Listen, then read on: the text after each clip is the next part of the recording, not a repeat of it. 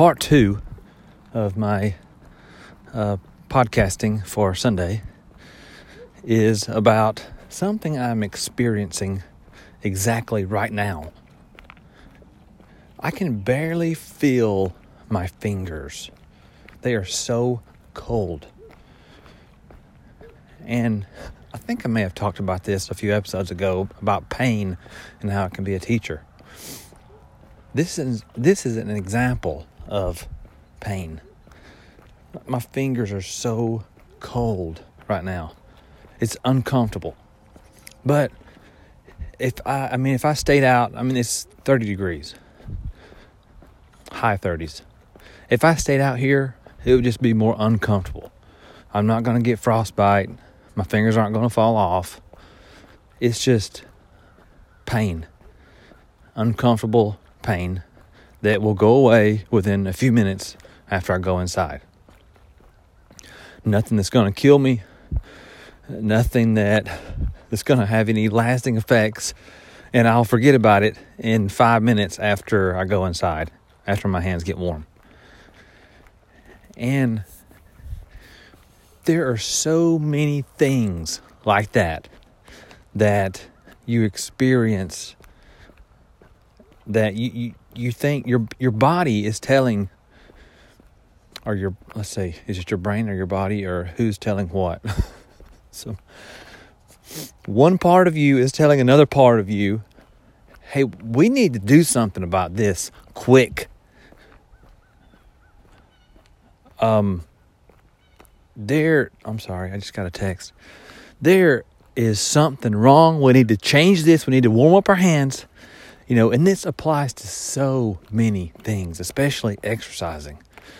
Our brain will tell ourself, or whatever consciousness will tell another consciousness, that we need to do something quick now. Either stop running, or warm up, or eat more food, or stop stretching. That's one big thing with me is, I hate stretching. I'm horribly stiff muscles. Always have been. Never been able to touch my toes ever in my life.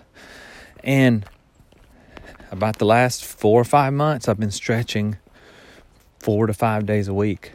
And I'm able to touch the ground past my toes now.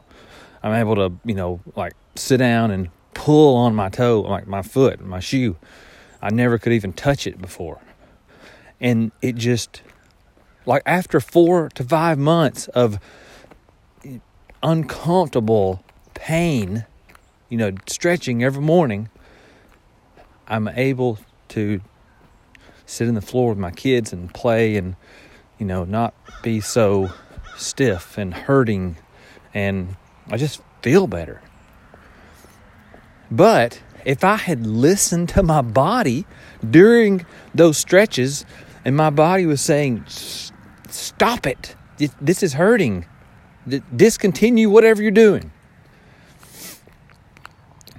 then I would have never experienced any of those benefits that I have now. Same thing with diet. There's some sugar around, there's some kind of dessert, there's something that, it's not on my diet that my body wants, not that my body needs, that my body wants, but I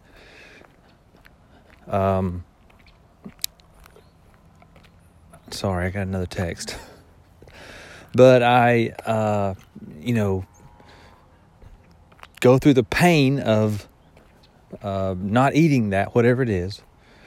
And then, over time, look what happens. I lose weight. I get healthier. I, look better. I lose fat. I do all that stuff because I experienced pain.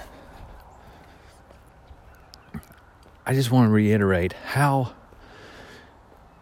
pain can teach you so many things and how it's important. And by pain, I don't mean, hitting yourself in the leg with a hammer. I mean pain in a different kind of sense. And I think you understand what I mean. My fingers can barely And this is a different. There's going to be no benefit to my fingers getting really cold. There's different applications for this, but it's just an example of how you think it's the worst thing ever, and how you think, how can I deal with this one more minute? I mean, this is just killing me. But when in reality, you can take a whole lot more than you think you can. And I think that this can be, it can be, I mean, you have to be careful. You can't just say, because you can push yourself to overtrain and to get hurt and that kind of thing. And I think you have to be careful when you do that, because, I mean, I could overtrain and push myself and get hurt and just keep going past the pain. And, if you have a lot of drive and you have a lot of motivation, then some people are able to do that. So there's a happy medium there that you can't just go crazy with it. But a little bit of uncomfortableness is a good thing, really.